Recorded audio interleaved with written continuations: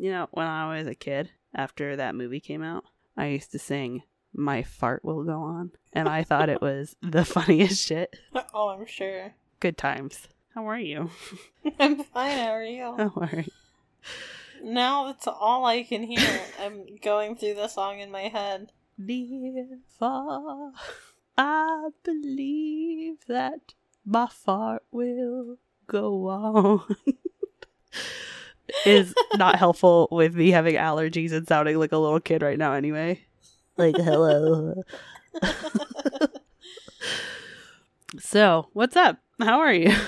I'm fine. Cool. I wish your allergies weren't so bad. Me too. That sucks. I want to die. No, you don't. Claritin. Claritin is helping. That's good. Not a lot, but enough. Enough to make it livable. Unfortunately. I'm a millennial. We all want to die. That's just our lot in life. Welcome to the Strange and Unusual, Yes. where we discuss the strange and unusual. You want to try that again without the laugh? No. Okay.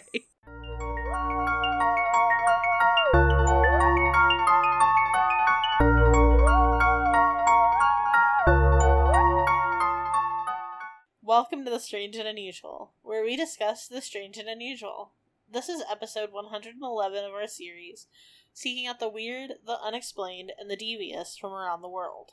I'm Roya. And I'm Casey. And tomorrow marks the 110... Wow, no, that's not what it says. Tomorrow marks 110 years since the sinking of the Titanic. So today, that's what we'll be talking about. If you'd like to, you could follow us over on our various social medias. We got patreon.com/strangeandunusual, and then you can, we're on Instagram, Facebook, and Twitter, all with various strange and unusual podcast setups. All of this will be at the end of the episode in more detail, as well as in the show notes. Aye. That's me and my yieldy ship talk. Okay, you're getting in character. Yeah. You're method acting. I got it. That's me. That's what I do. I feel like a fucking Titanic expert after the research I did on this episode. I want you to know, I cut out so much of what I wrote down, and I still have 13 pages of notes. I was desperately trying to find more information, and I have 3 pages. Yikes. So let's rock and roll. Well, who should go first? Well, I think you should, because... Death? Well, not just that, I mean, like, spoiler alert, the ship sinks. But, I think yours might make more sense to go first and then talk about mine, since mine is a survivor of the Titanic. Okay. Wee-woos. Mass death. Descriptions of mass death, including child death, pet death, drowning, freezing and hypothermia, suicide, discussions on body decomposition, ships sinking, Nazis. Yeah, no, surprise there. Capitalism, classism, racism. It's 1912, guys.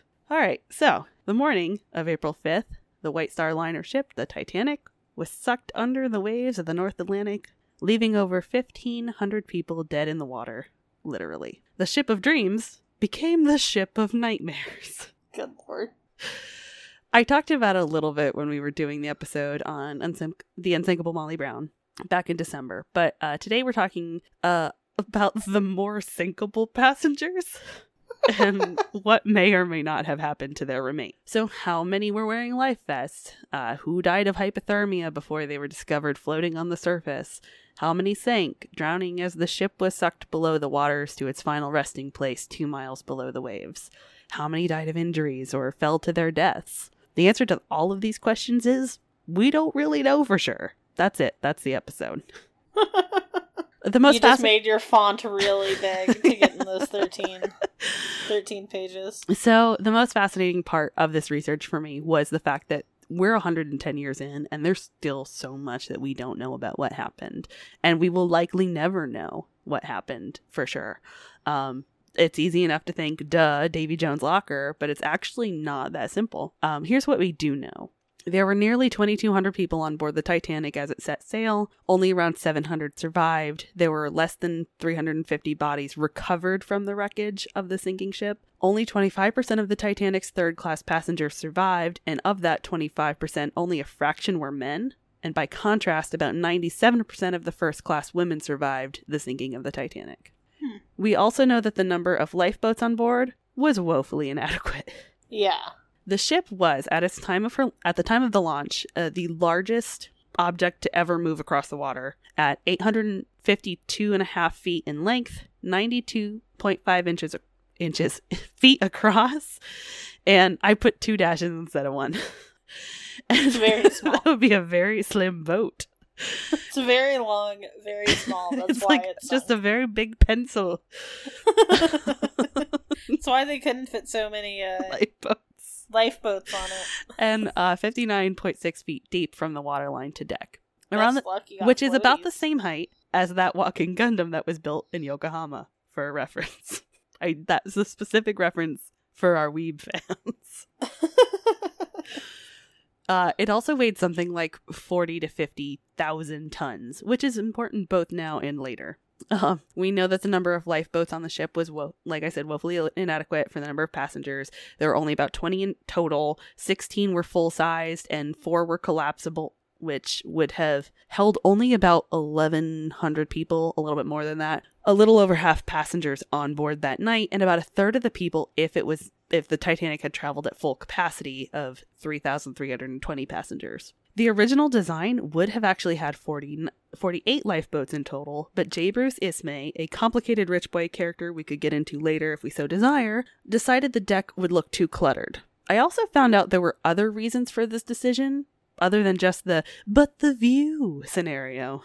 One was that this was a well-traveled area, and in an ideal scenario, which we'll also get into, was really also really fucking interesting, by the way. The boats wouldn't have been used as we're sitting in water waiting for a rescue situation, but more of a ferrying people back and forth to the rescuing ship because no one was ever that far away. Number 2 is that they actually had exceeded the number needed by regulation. Essentially, this outdated law was written to account for how much a ship weighed, not how many people were on board. So the law was just so outdated that it maxed out at 10,000 tons. Only 4 to 5 times less than the Titanic. No big deal. We only need 20 lifeboats. It's totally fine. So, let's start with how it all went down. Literally. Some of this may be a refresher from my Maggie Brown episode where I mentioned that there were a number of errors to blame for the events of April 14th, but bear with me. Let's look at the ship's manifest of mistakes. Mistake number 1, the delay. The Olympic, one of the Titanic's sister ships, was the one you actually see in a lot of the footage when talking about the Titanic. That had been struck by a Navy vessel, the HMS Hawk, and needed repairs. Because the company didn't want to deal with the loss of revenue from the Hawk, or from the Olympic, it was rushed to Belfast, where the Titanic was currently being built, and it took precedence over the finishing of the Titanic. So the Titanic's maiden voyage was actually pushed back something like 3 weeks into April, which was prime time for icebergs in the North Atlantic. It's also worth noting that the ice was especially bad that year. One expert I saw was saying that the ice, I don't want to say ice age because that's not what it is, like the period of where there were a lot of icebergs around would normally bring about 125 icebergs into the water of the North Atlantic. That year saw over 400. Wow. It had been especially warm in Greenland, and there was a lot of packing of snow that saw several icebergs leave. Mistake number 2, the fire. Yes, you heard me right. That does sound like a mistake. The Titanic was on fire from basically the start. Oh, good. Coal was used as fuel for these giant ships, for the engines. Before they left the first port in Southampton on April 10th, the fire had already been burning for at least a week in one of the coal bunkers.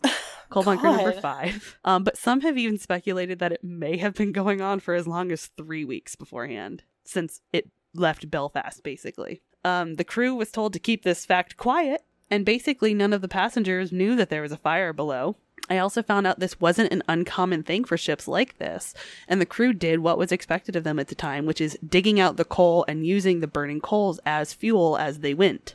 But the fire was intensely hot, around 1,800 degrees Fahrenheit, according to the Discovery Channel documentary that I watched called Titanic, Conspiracy of Failure.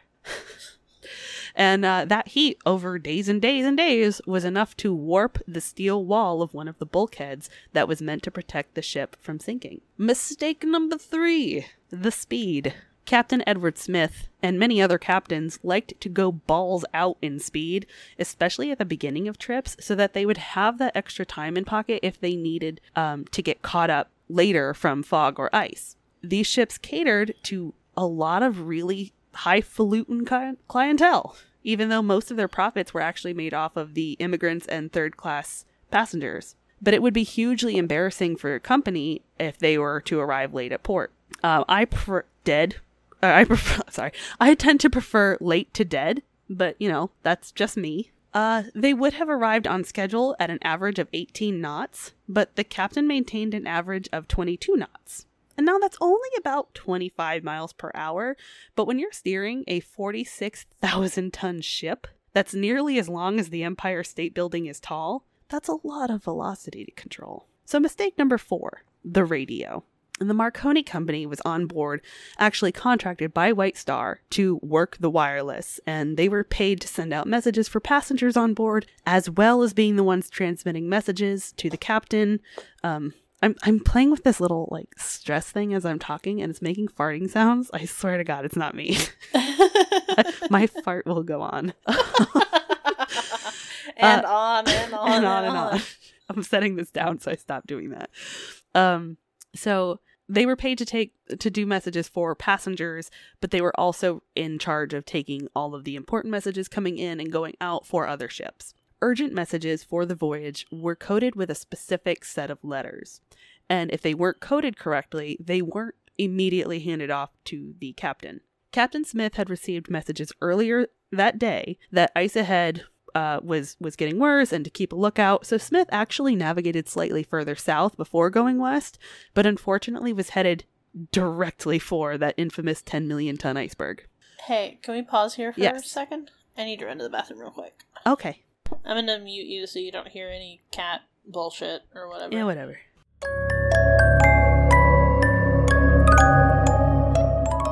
She's gonna talk about me to Elise and say mean things. I just know it.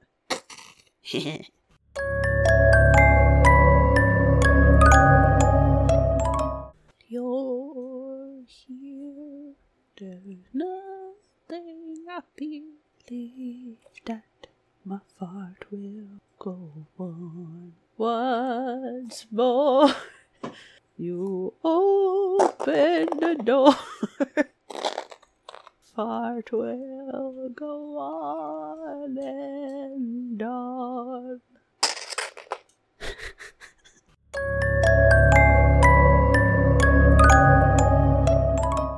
Hi. Hello. Sorry about that. That's alright. Everybody poops. Yeah, I was sitting here and I was like, maybe it's just a fart, and then it wasn't. I have to. Your fart did not go on.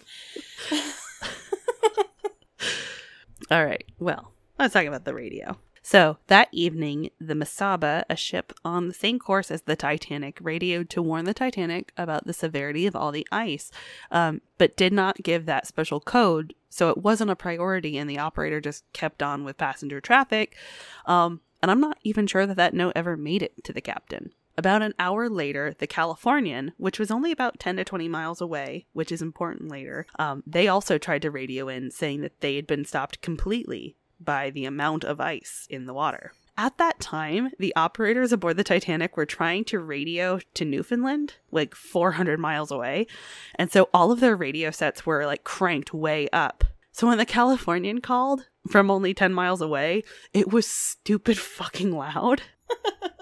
So the Titanic cut them off. The operator was saying, shut up, I'm busy, I'm working Cape Race. And so the urgent code was never attached to the message, if the message was taken down at all. And the operator of the California basically said, fuck you, I'm going to bed. I want to imagine what that guy feels like the next morning when he finds out what happened. Was he like, man, I should kept trying to call them? Or was he like, no, those guys told me to fuck off? I don't know. Couldn't find out anywhere. Anyway, mistake number 5, human error. So Captain Edward Smith suffered from no small amount of hubris. He actually captained the Olympic, which had, as I mentioned before, been crashed into by a Navy warship, and the whole ship survived. They didn't sink. So he was confident in the White Star ships. There are like statues erected to this dude, like he's some kind of hero. He kept the ship going full speed despite ice warnings. He didn't give any general abandoned ship order, so a lot of people didn't know what was going on. There was no plan for evacuation. He canceled lifeboat drills. There was no public address system. Kind of a shitty douchebag, in my opinion. The president of the company, Ismay, who I was talking about earlier, there's some speculation that he was actually pressuring Smith to go faster. Which there's debate about, and we'll get into that a little bit later too as I talk about the inquiries. But so anyway, going full speed ahead, the lookouts Frederick Fleet and Reginald Lee are in the crow's nest, watching out for dangers on the water. It was described as a perfectly clear night with the stars and moon providing a surprising amount of light. There were no waves, and the lookout didn't see anything, because if there weren't waves, you can't see them crashing against icebergs. As well as, and I don't understand exactly how this part works, but there's essentially what's called a miraging haze on the water. So the guy in the Conspiracy of Failure documentary basically explains it as the way light bends, like the way a pencil looks behind a glass of water as you move it. But what happened is the lookout weren't able to see the iceberg until they were basically right on top of it. So by the way, they also didn't have binoculars, just to throw that out there for you. Oh, yeah, that's not important. So the lookout, Frederick Fleet, famously yelled, "Iceberg, right ahead!" The bell was rung 3 times, and Officer William Murdoch had the bridge. He was alerted of the iceberg directly in front of them, and turned the ship with a hard left, throwing the engines in reverse to turn the boat, and remember that velocity I mentioned? Yeah, it was too late. The worst part is, it's likely that if they had hit the iceberg head on, they probably wouldn't have nearly the amount of damage. The ship might have survived, if nothing else, certainly long enough to get everybody to safety. They were made to, cut through water and ice. As they sideswept the berg around 11:45 p.m. on April 14th, it essentially unzipped the starboard side of the ship, which leads us to our next mistake. But real quick, as all of these things are happening, some people started opening their portholes to look out at the commotion and see what was going on. And if they had been left open while the sinking was happening, that would have allowed water to pour into those rooms and on those decks even faster, and certainly speed up the sinking process. So that's just something to add to human error for later. Mistake number 6 was design. The metals weren't all capable of withstanding both the below freezing temperatures of, I think it was 28 degrees Fahrenheit that night, which was -2 Celsius in the water. They couldn't stand being that cold as well as collision. The temperature made some of those rivets holding the steel together so brittle that when it hit the iceberg, it just ripped open and exposed 1/3 of the lower half of the ship to water. And also those watertight bulkheads, they don't go all the way up to the top deck. They stopped at E deck. So they weren't even that helpful after they got to a certain level. So we out here fucked. Below, the iceberg was fairly glancing.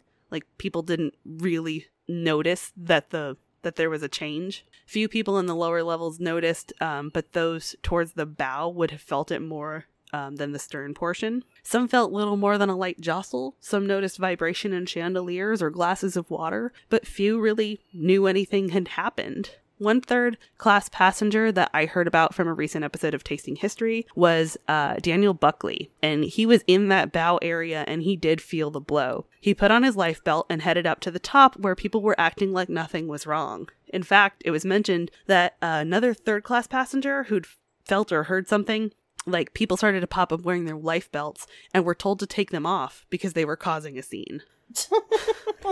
I should also mention that Buckley survived to tell his story, saying that he had been helped, or he was helping an officer get people into lifeboats when he was told basically, hey, get in while you can. And then as people were coming around to take men out of lifeboats, he was hid under a rug by a woman who told him, lay down, lad, you are someone's child, which likely saved his life. Aww. And we know how it ends. The ship sank just after 2 a.m. on April 15th with a insane number of casualties. The radio operator was sending out all kinds of distress signals and went down with the ship.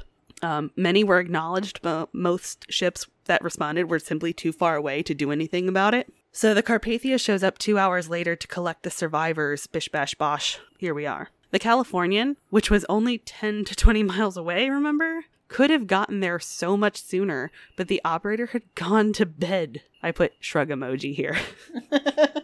The Californian didn't even learn of the sinking until 5:30 that morning. We don't know a lot about what happened in those final moments, but according to some survivor testimonies, bands continued to play music to entertain guests. They eventually even moved out onto the ship's deck to entertain passengers getting onto lifeboats. There's conflicting information about how long they perform, that whole the band played on thing. Yeah.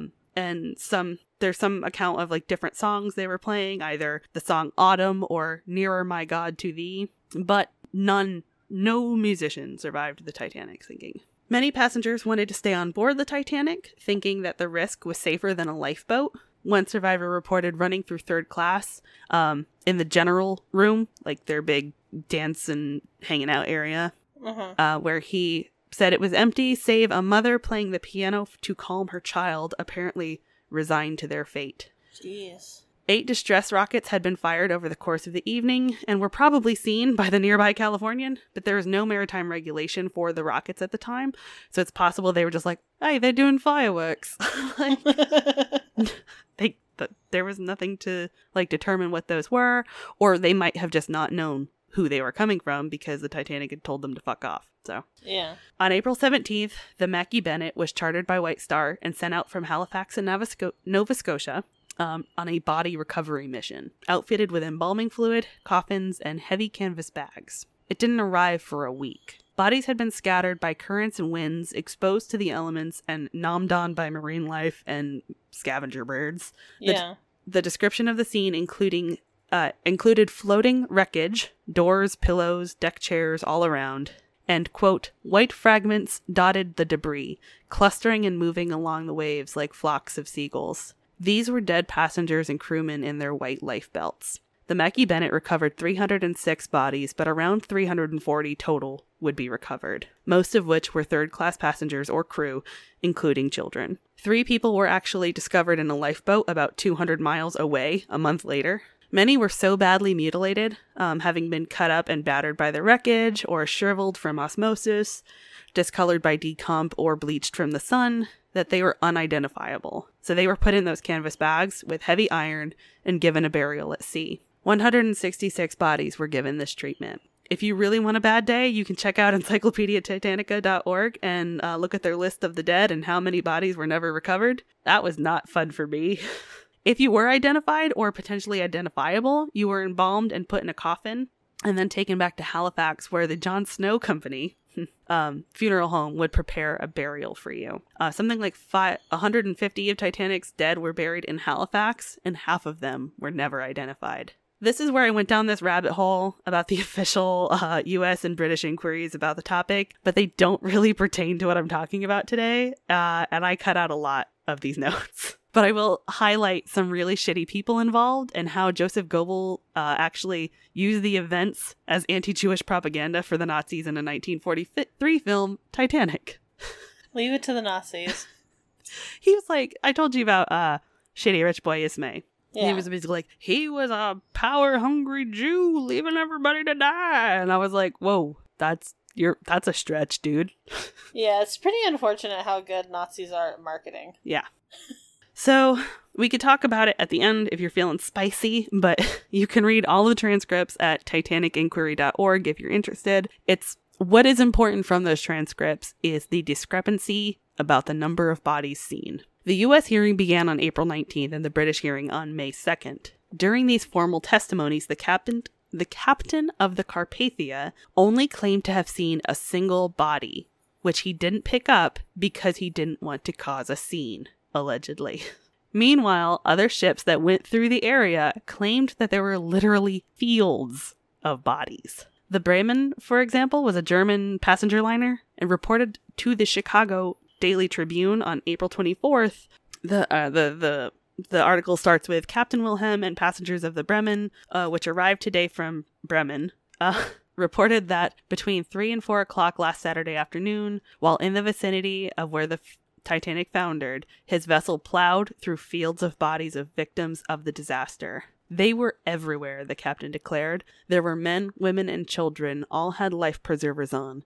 I counted 125, then grew sick of the sight. There may have been as many as 150 or 200 bodies. A short time before, about 50 or 60 miles north, we passed 5 icebergs in succession. Our lookout sighted them in time, however, and we had no difficulty avoiding them. Why didn't you slow down and take on some of the bodies? He was asked. It was absolutely useless for the simple reason that we had no means for caring for them. He said that he knew the cable steamer, the Mackie Bennett, was searching for bodies and that he communicated with its commander, informing them of where bodies were. In the inquiry from the Titanic, Frank Evans was a sailor and one of the survivors. He was on one of the lifeboats that had gone back to look for more survivors, describing scores of bodies. You could hardly count them, he said. He said he was afraid that if he kept looking, he would have a nervous breakdown, but confirmed that they did have life belts on. Another survivor, a second-class passenger, Mary Davis Wilburn, was quoted as saying, "The dead came up holding children in their arms. The poor people never had a chance." Side note, she was actually the longest-lived survivor, having died in 1987 at the age of 104.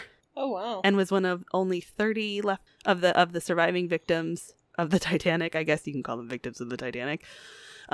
Only 30 of the survivors had been left at the time to see the discovery in 1985, and she was one of them. All right. During the second day of the British inquiry, another sailor aboard the Titanic, Joseph Scarrett, testified that the wreckage and bodies had clustered together and that there were actually more bodies than wreckage. They had seen a survivor and endeavored to get him onto the boat. Quote, "It took us a good half hour to get to him through the bodies. We could not row the boat. We had to push them out of the way and force the boat up to this man." So the fact that Captain Rostron of the Carpathia saw nothing but a single body sounds like a bunch of bullshit. Even one of the Carpathia's passengers said that the waters were thick with bodies. The captain of the Californian, Stanley Lord, he also claimed that he only saw wreckage and no bodies, which scientifically makes no sense. And we'll talk about that later too. In Rostron's testimony, he claimed that he did not bring the body aboard for the sake of the survivors, which I mentioned earlier. He said, "I did not take him aboard for one reason. The Titanic's passengers then were knocking about the deck, and I did not want to cause any unnecessary excitement or any more hysteria among them, so I steamed past, trying to get them not to see it." His testimony was just super sketch, though.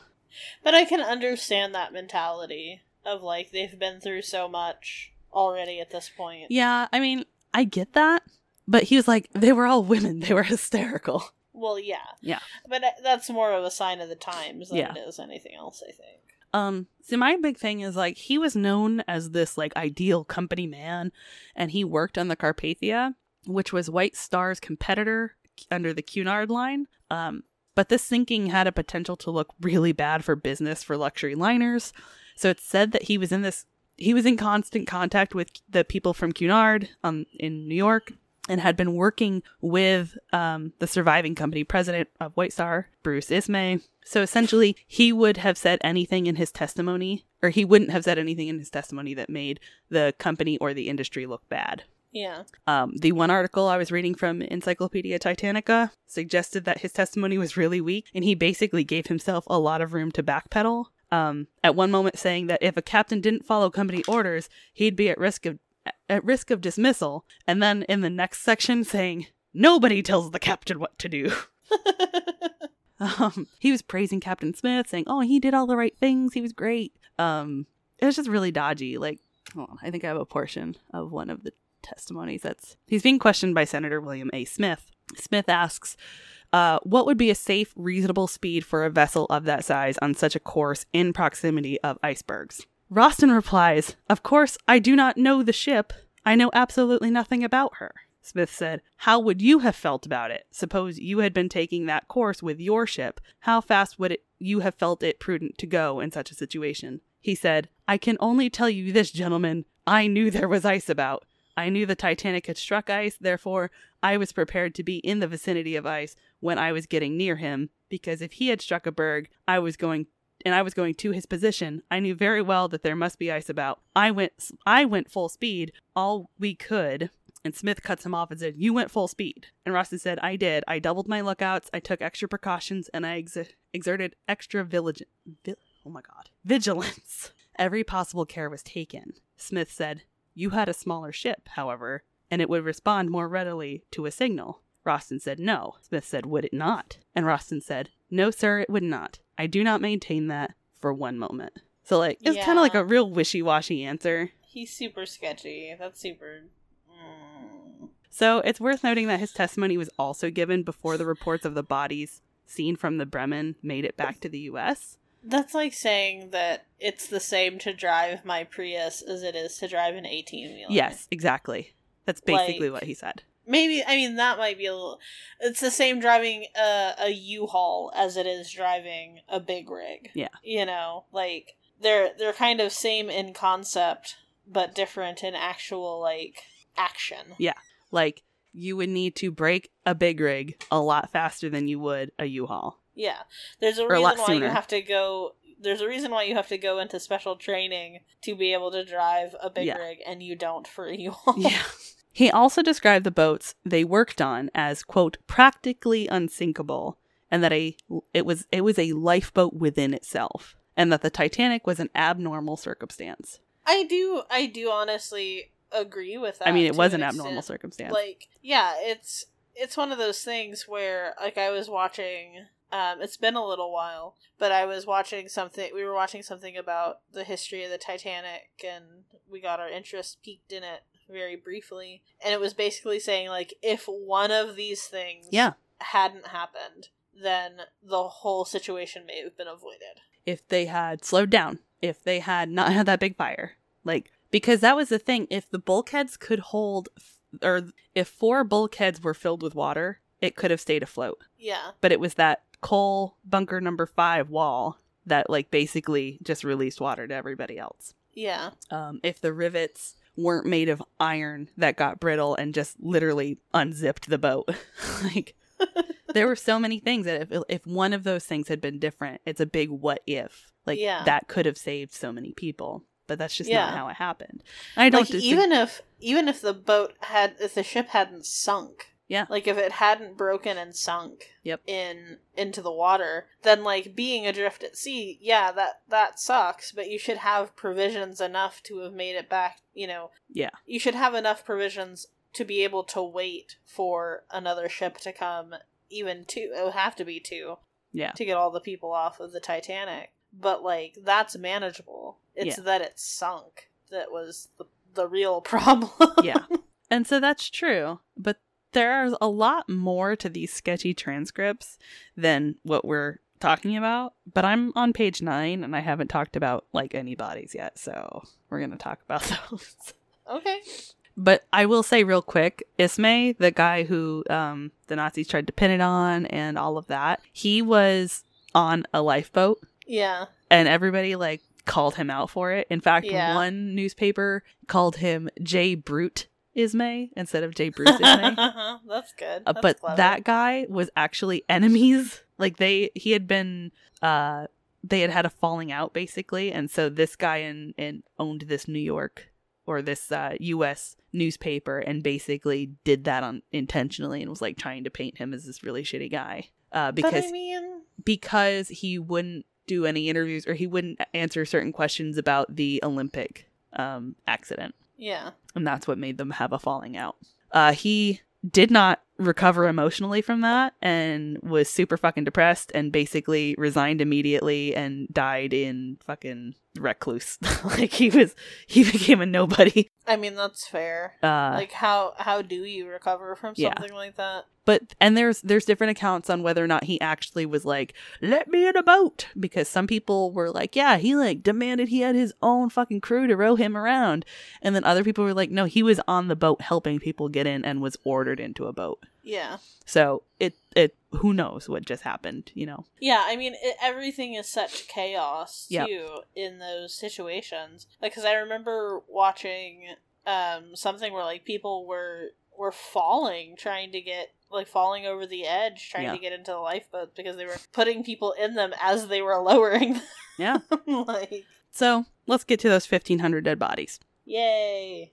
There's no knowing exactly how many dead or how many people died on the Titanic, because there's no knowing how many people were actually aboard. That might sound strange, but there were efforts made to keep stowaways from getting on board, but we don't know how many might have made it through. There are no primary sources that mention any stowaways, save for these accusations that were made against a Chinese couple that had purchased tickets in an effort to immigrate. So, yay, racism. Yeah, but it's easy to think that you would have these big, like, steamer chests and stuff with people moving. You could very easily drill a couple holes in that no one would see and put kids in there, or even adults. Others may have purchased tickets, but then canceled their plans or just didn't get to the dock on time. There's also mention of some anecdotal evidence of people canceling due to bad feelings or premonitions. That would be me. I wouldn't end up on that boat. Could be like, I don't know, I just get a bad feeling about this. Well, I didn't end up including it in my section of notes, but Violet Jessop, when I get to her section of the Titanic, she almost didn't go because she had a bad feeling. She had a bad feeling. Yeah. Well, there was one, I think it was on the second, I talked about Tasting History. He's doing like a whole month of different menu items from the Titanic, and he's talking about Titanic. And I think it's in the second class episode he just put out. He said there was one couple, and the wife wouldn't sleep during the night. She would stay awake at night and walk the decks because she had a bad feeling. She said that the idea of them trying to pass off a ship as unsinkable or practically unsinkable or whatever the case may be, like, was a Prometheus situation and flew in the face of God, and that he was going to sink the ship on purpose as a punishing the hubris situation. Well, and so she was up and awake and got her and her child on a lifeboat, but her husband never made it. And AJ says to me, he's like, well, he couldn't. Like, imagine trying to live that down for the rest of your life. You're like telling your wife the whole time it's gonna be fine, nothing bad's gonna happen. And then the ship sinks. He's like, nope, I'm staying. Nope, can't go. But yeah, I was like, so I would probably be that person because I get icky feelings about everything. Like, literally everything, even if nothing bad actually does happen. Yeah, I do the same thing. My anxiety sometimes is just like, but what if? But what if? Yeah. So, there were cases of missing or mistaken identity or intentional, like, incognito sort of traveling. Documents were missing or stolen. There was one fireman. He was one of the guys down in the engines shoveling coal, not like a I'm putting out fires fireman. He was thought to have he was thought to be dead, but then turned up very much alive at his mother's house. So unfortunately, the number of dead goes up also if you include the possibility of pregnancies. There was only one, I think, reported pregnancy on a first class situation, and I think only the first and second class actually had to report their pregnancies, not the third class. So depends on how you feel about that. And speaking of third class, I do want to talk about this real quick. I know that in the movie Titanic with Leo and Kate, there's that scene where they lock the steerage passengers down below deck. Mm-hmm. That's not exactly how it went down. So I mentioned that most of the third class passengers were immigrating to the U.S., and the U.S. immigration laws at the time required physical examinations with a ship's doctor, and all of the third class public areas were not upholstered and in order to protect people from spreading lice or things like that. But there were also areas that were gated off in an effort to keep the third class from commingling with first and second class. And yes, they were frequently locked, but they weren't locked with some kind of malicious intent to drown the pores. Yeah. They'd actually been opened when the sinking started, but it was too late. That said, third class did have to navigate a labyrinth of hallways and stairs to reach the boat decks, and they were the last to be informed. So by the time many got there, their only chance of survival were life belts, and the lifeboats had basically already all launched with very few people on board. Yeah. Each class had its own access to decks and should have had its own lifeboats, but third class had none. So it was less malicious intent and more of an unthinking obedience to regulations with deadly results. Yep. Also, the third class passengers who did survive did not get their own testimonies in the inquiries. They were represented by a lawyer. Third class, one lawyer.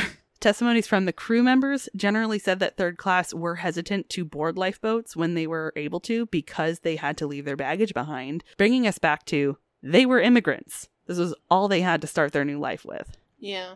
So, let's talk about how everybody died.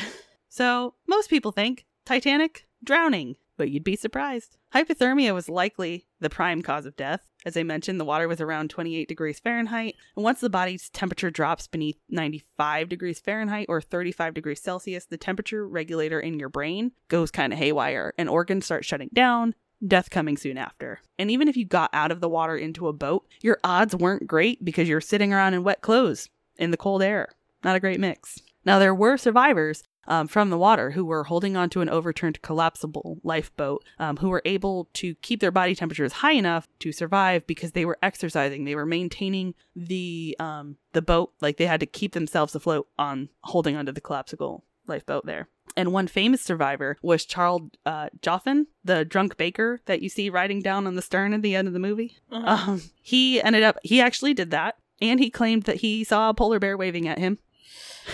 It was suggested that he likely survived due to the amount of alcohol in his system, but science kind of refutes that. So he was also latched onto a boat that had overturned at one point, and it was possible he just survived in a similar fashion to the others, and there was probably no polar bear. Probably. There's still some. Still some potential. So other natural causes may have caused death, like a stroke or a heart attack brought on by stress and fear of the traumatic experience. Yeah. Injuries from falling against other people, against objects, against the water. Also a likely scenario, especially as things got more steep. Some could have fallen from around 200 feet. Even if you did fall or jump into the water with a life belt, hoping that would save you, no drills had been run. So many didn't understand that there was a method on how to hold yourself when you hit the water.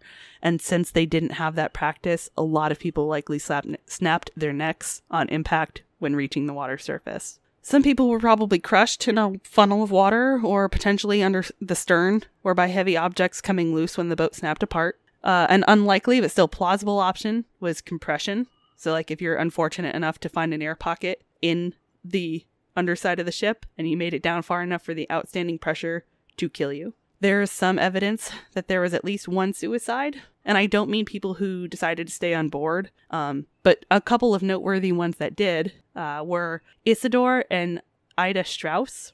They owned Macy's at the time. Both were offered seats on a lifeboat, but Isidore refused to disobey the women and children order, and his wife Ida stayed behind, reportedly saying, "Where you go, I go," which made me cry, and neither survived. Another first-class passenger to stay behind was Benjamin Guggenheim, brother of the museum guy. He and his valet got dressed up in their formal attire, and Guggenheim reportedly said, "We've dressed up in our best and are prepared to go down like gentlemen."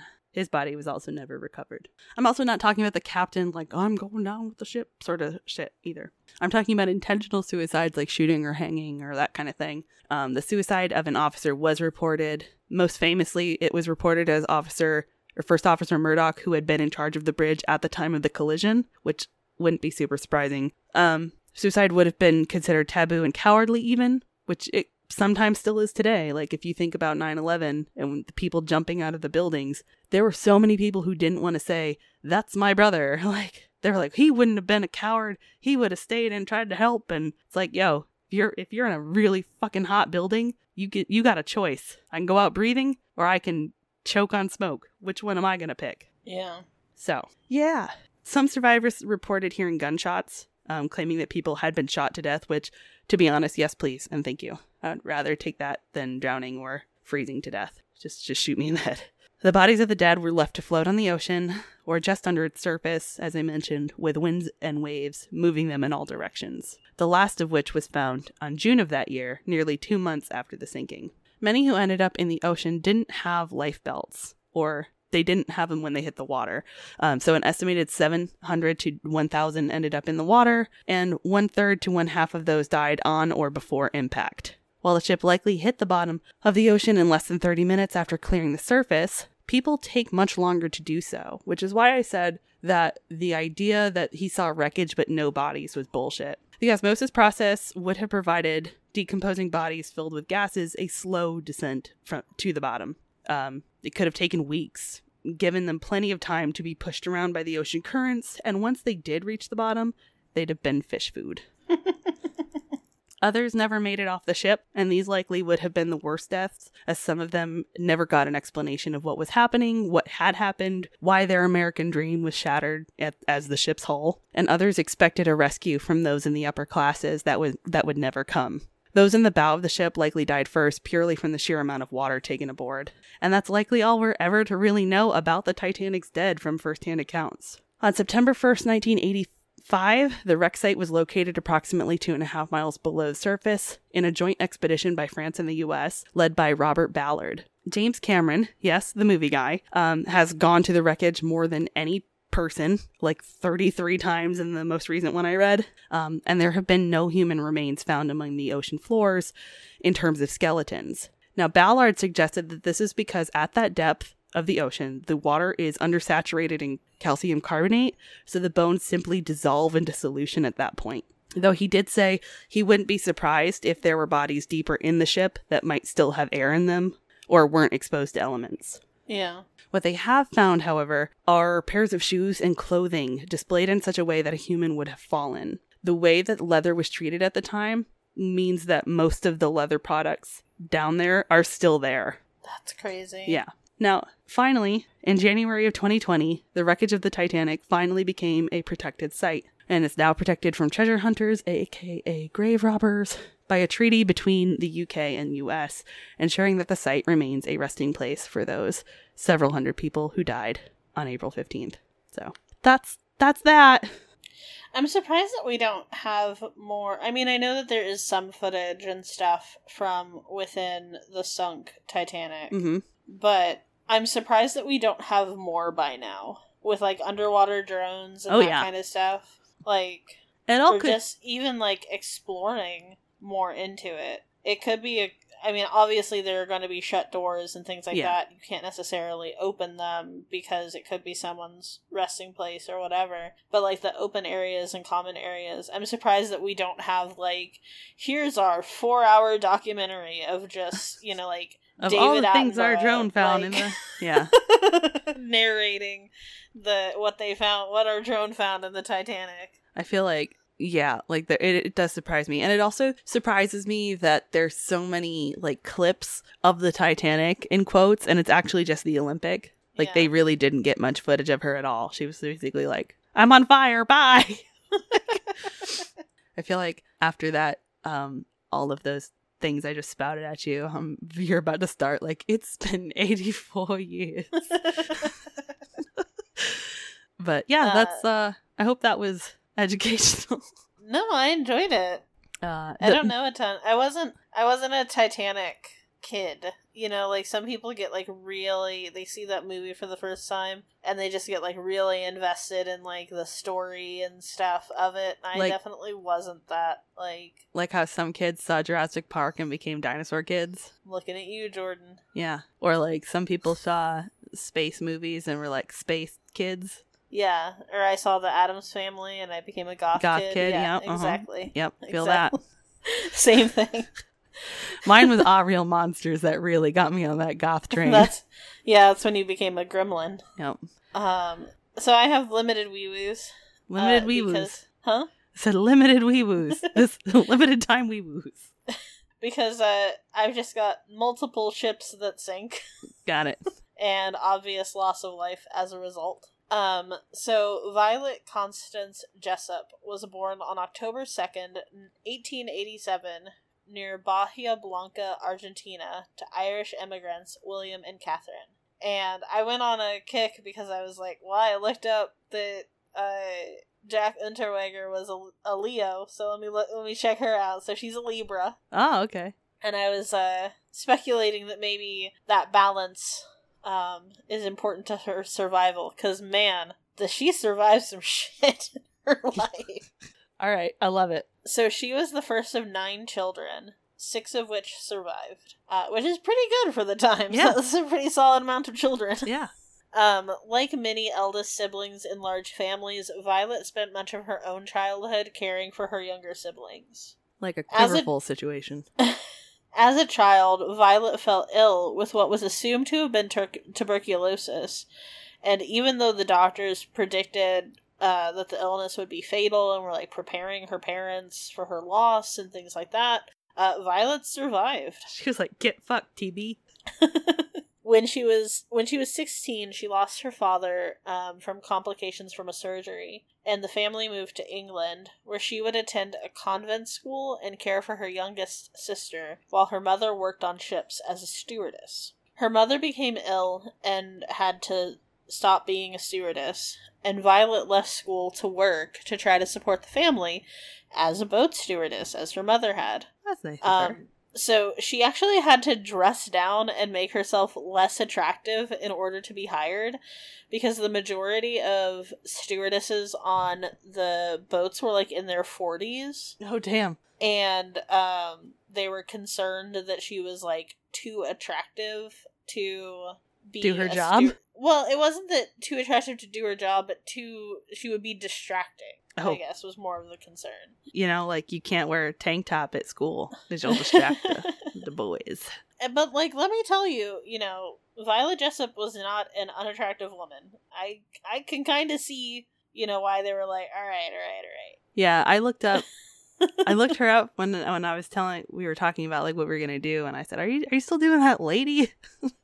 I saw this book cover. It was, like, her biography or something, and she was just, like, standing there, like, real elegant and shit, and I was like, damn, okay. Yeah, and like I said, she was only 21 when she started, and most of the women would be in their 40s. Right. So that's a distinct difference. And even though she didn't, like, she did all this, she dressed down, she wasn't allowed to wear makeup, like, all these different things, she still had 3 marriage proposals. Hell yeah. Envy you, bitch. So when she was 21, she got her first stewardess position with the Royal Mail Line aboard the Orinoco.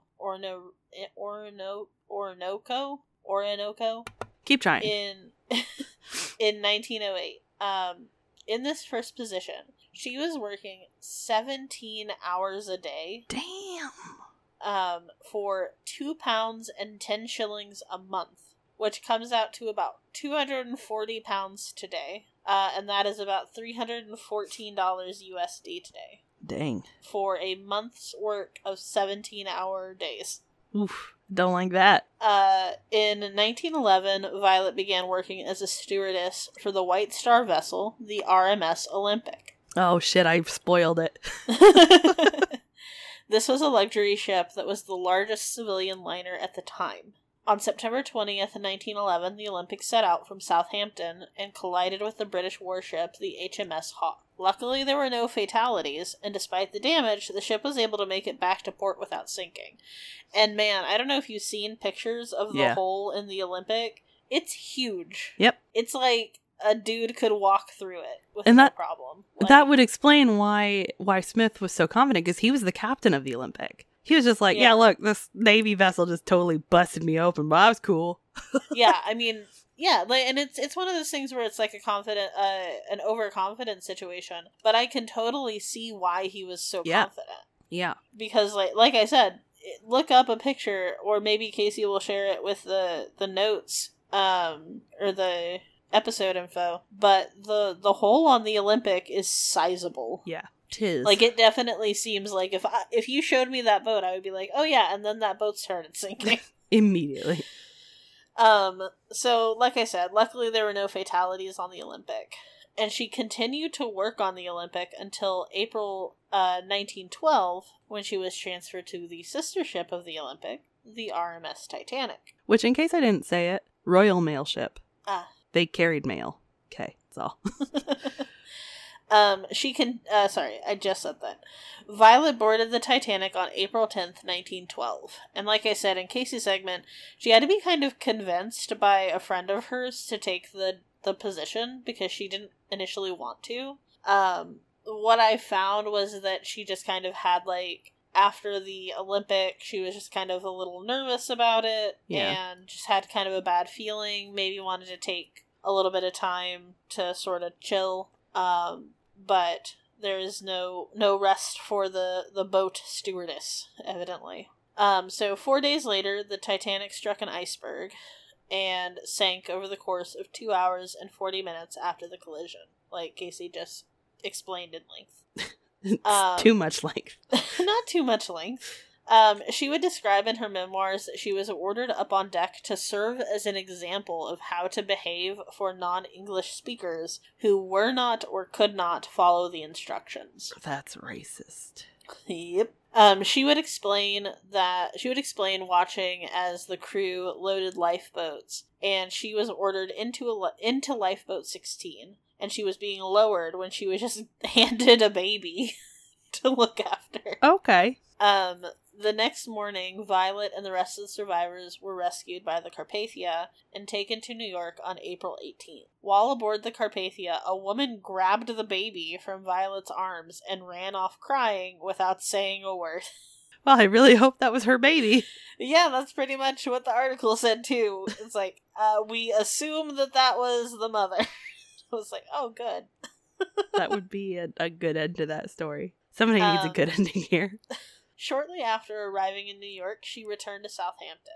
How she would get back on a fucking boat, I don't even know. That's strike two, too. That's not even, like, the first scary experience. So Violet would serve as a stewardess on the HMHS Britannic during World War I, which was the younger sister ship of the Titanic, and the Britannic had been converted into a hospital ship. Y'all just need to stop making ships. Yeah, so she joined the war effort as a nurse on the Britannic. She's probably like, oh fuck, not again.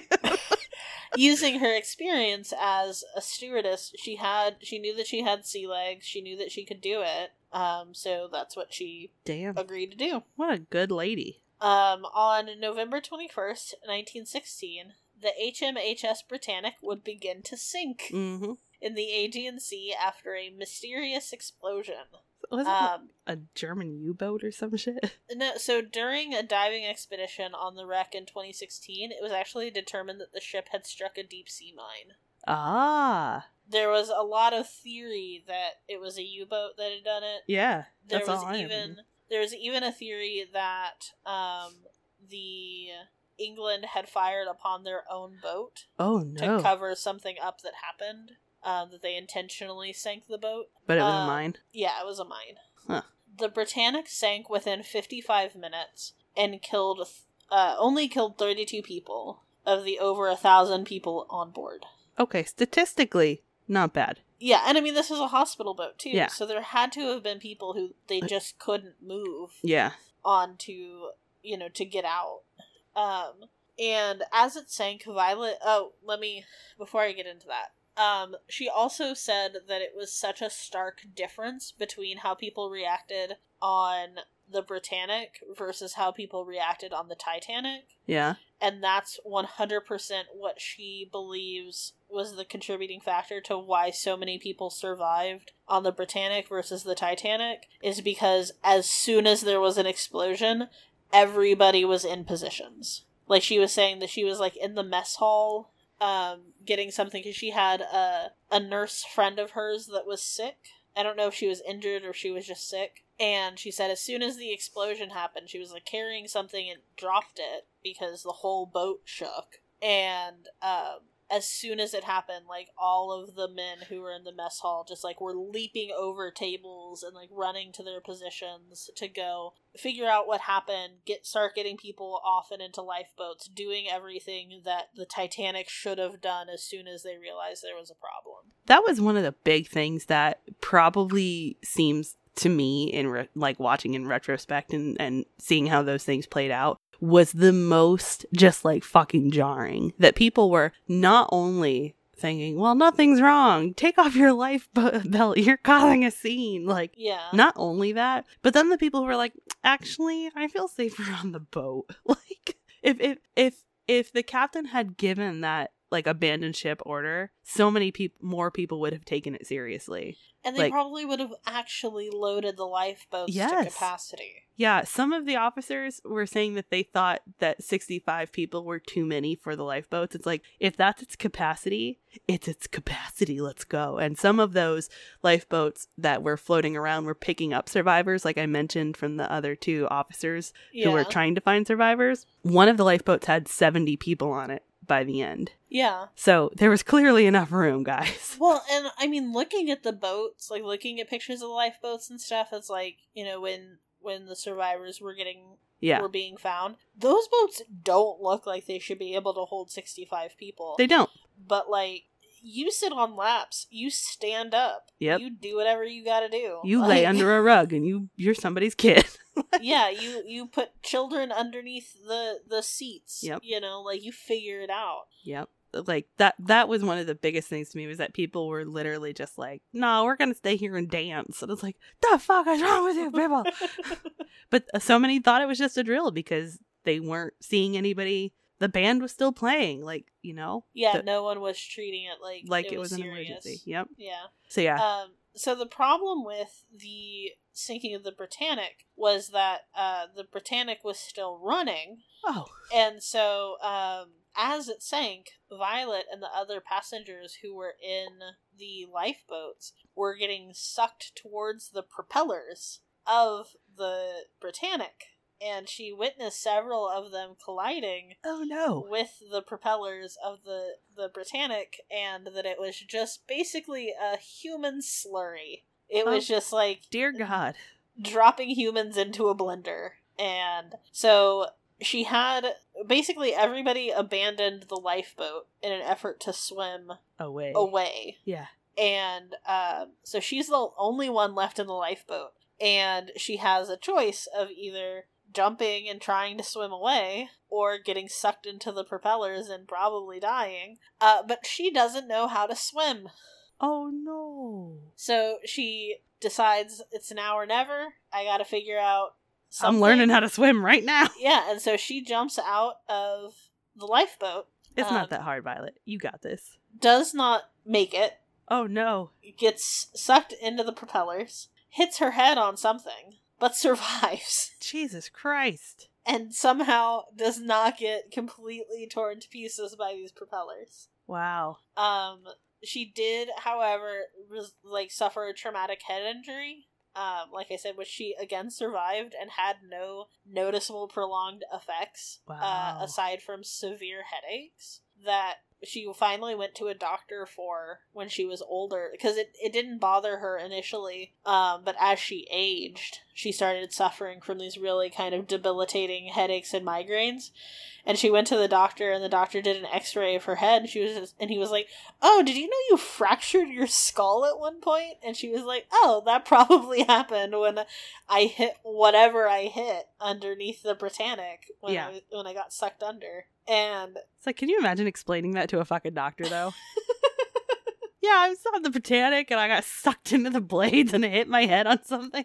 And from what I watched on Puppet History, there was this moment where she gets out of this all, and she's like floating, or she's been picked up on a lifeboat. She like opens her eyes, and just the whole ocean is just red with blood from everyone who got eaten by the propeller. And then she just closed her eyes, like just laid back down, and I was like, you know what? I don't blame you. Yeah, no, seriously. Like, there's nothing you can do about this. Yep. So Violet Jessop does have a very extensive autobiography memoir of her life that's supposed to be, from all accounts that I've heard, very, very interesting. Because this isn't even just like she had like a torrid love affair, and there's something about like she fought an alligator. Like she's been through some shit. I couldn't find any of that in my searches, so I assume it's in her book. But so she would later recall what she witnessed at the sinking of the Britannic as, quote, the white pride of the ocean's medical world dipped her head a little, then a little lower, then still lower. All the deck machinery fell into the sea like child's toys. Then she took a fearful plunge, her stern rearing hundreds of feet in the air, until with a final roar she disappeared into the depths. End quote. What? You didn't like that? Did you hear that? No. He's just like, meow, meow. What the fuck, dude? So what does one do when you survive 3 boat traumatic events? I mean, if I know anything from her fucking pattern, she got back on another boat. She returned to work for White Star Line in 1920. She didn't even change companies. God, at least work for Cunard. Well, I think Cunard and White Star ended up merging eventually. I don't know if that's true or not, but... She would eventually move from White Star to Red Star. Oh. And then back the Soviet version. And then back to the Royal Mail Line again. While working on the Red Star Line, she went on 2 cruises around the world in the company's largest ship, the Belgian land. Oh, okay. Belgian lands. Land. Sorry. In her late 30s, she had a brief marriage, and she retired in 1950. She lived her remaining years in Great Ashfield, Suffolk, and some years into her retirement, she received a very interesting phone call where the person on the other line asked if Violet had saved a baby on the night the Titanic sank. And she responded that she had, and the person said, "I was that baby." Hi. And then laughed and hung up. Baby. Her friend and biographer, laughed. John... Right? Click. Her friend and biographer, John Maxtone Graham, what a name, suggested that it was probably just kids in the town playing a prank on her. But she asserted that she had never told anyone that story before, that she had saved a baby. And until she was working with John to write her autobiography and her memoirs. And so he was actually, at the time, the only other person that knew, and she had just told him about this. The records of the Titanic indicate that there was a baby on Lifeboat 16, and their name was Assad Thomas, who was reunited with his mother on the Carpathia. Well, thanks, Violet. Violet Jessop died of congestive heart failure in 1971 at the age of 83. Dang, get it. She survived 3 of arguably, the biggest ship traumatic events, for England ever. And was just you know what sounds good? Getting on another boat. Yeah. That sounds good. I'd be never again. Yeah, and I don't know that I could do it after the Olympic, and that wasn't even as bad. No one died, it didn't sink, and I mean, I assume the Britannic, you have to kind of go in with the possibility that you could get sunk. It's a war. Yeah, I mean, if you're in any kind of war situation, I just assume you're potentially giving up your life. Yeah, even though, it is a medical boat, so it would have been marked, but I don't know that the Nazis really cared. I was going to say, the Nazis didn't give a fuck. It wasn't the Nazis, it was World War I, but Germany didn't care. Germany didn't care. I mean, proto-Nazis? Yeah. But yeah, so we kind of got a happy ending. Kinda, yeah. She lived congestive heart failure is way better than sinking in a boat, maybe. I don't know. And she lived a long and colorful life. Yeah, fighting alligators. She had a very exceedingly unique life experience that I hope none of our listeners ever have to go through. But if you did fight an alligator, we want to know. True.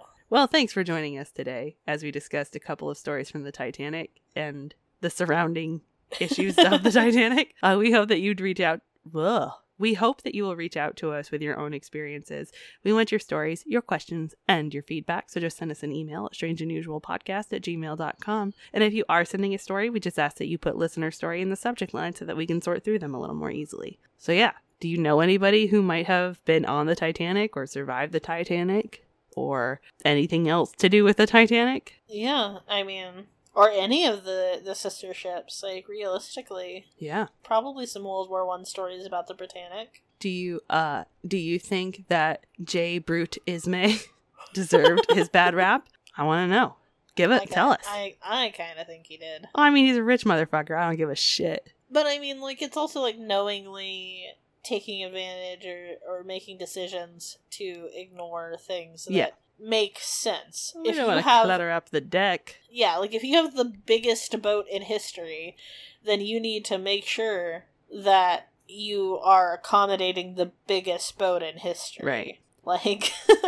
Yeah, and if the third class had boat space, and you already don't care about the third class, put more boats in their boat space. Right?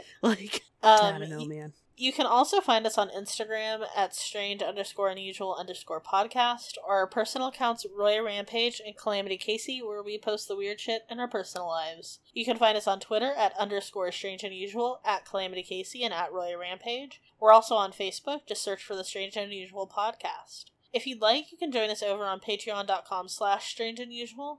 We've got bonus episodes, we've got access to a Discord, we've got different things that you can do at different tiers, and we would love to have you. But if you are unable to support us financially, we totally get it. Right now, everything is still crazy. But if you can, just like, share, subscribe, rate, review, any of that kind of stuff helps us out a lot. Interact with us on social media, even, retweeting or sharing our posts or just commenting on it. We really like interacting with you guys. Yeah. Okay, bye. Wait a minute. What? Nope, bye. Excellent work.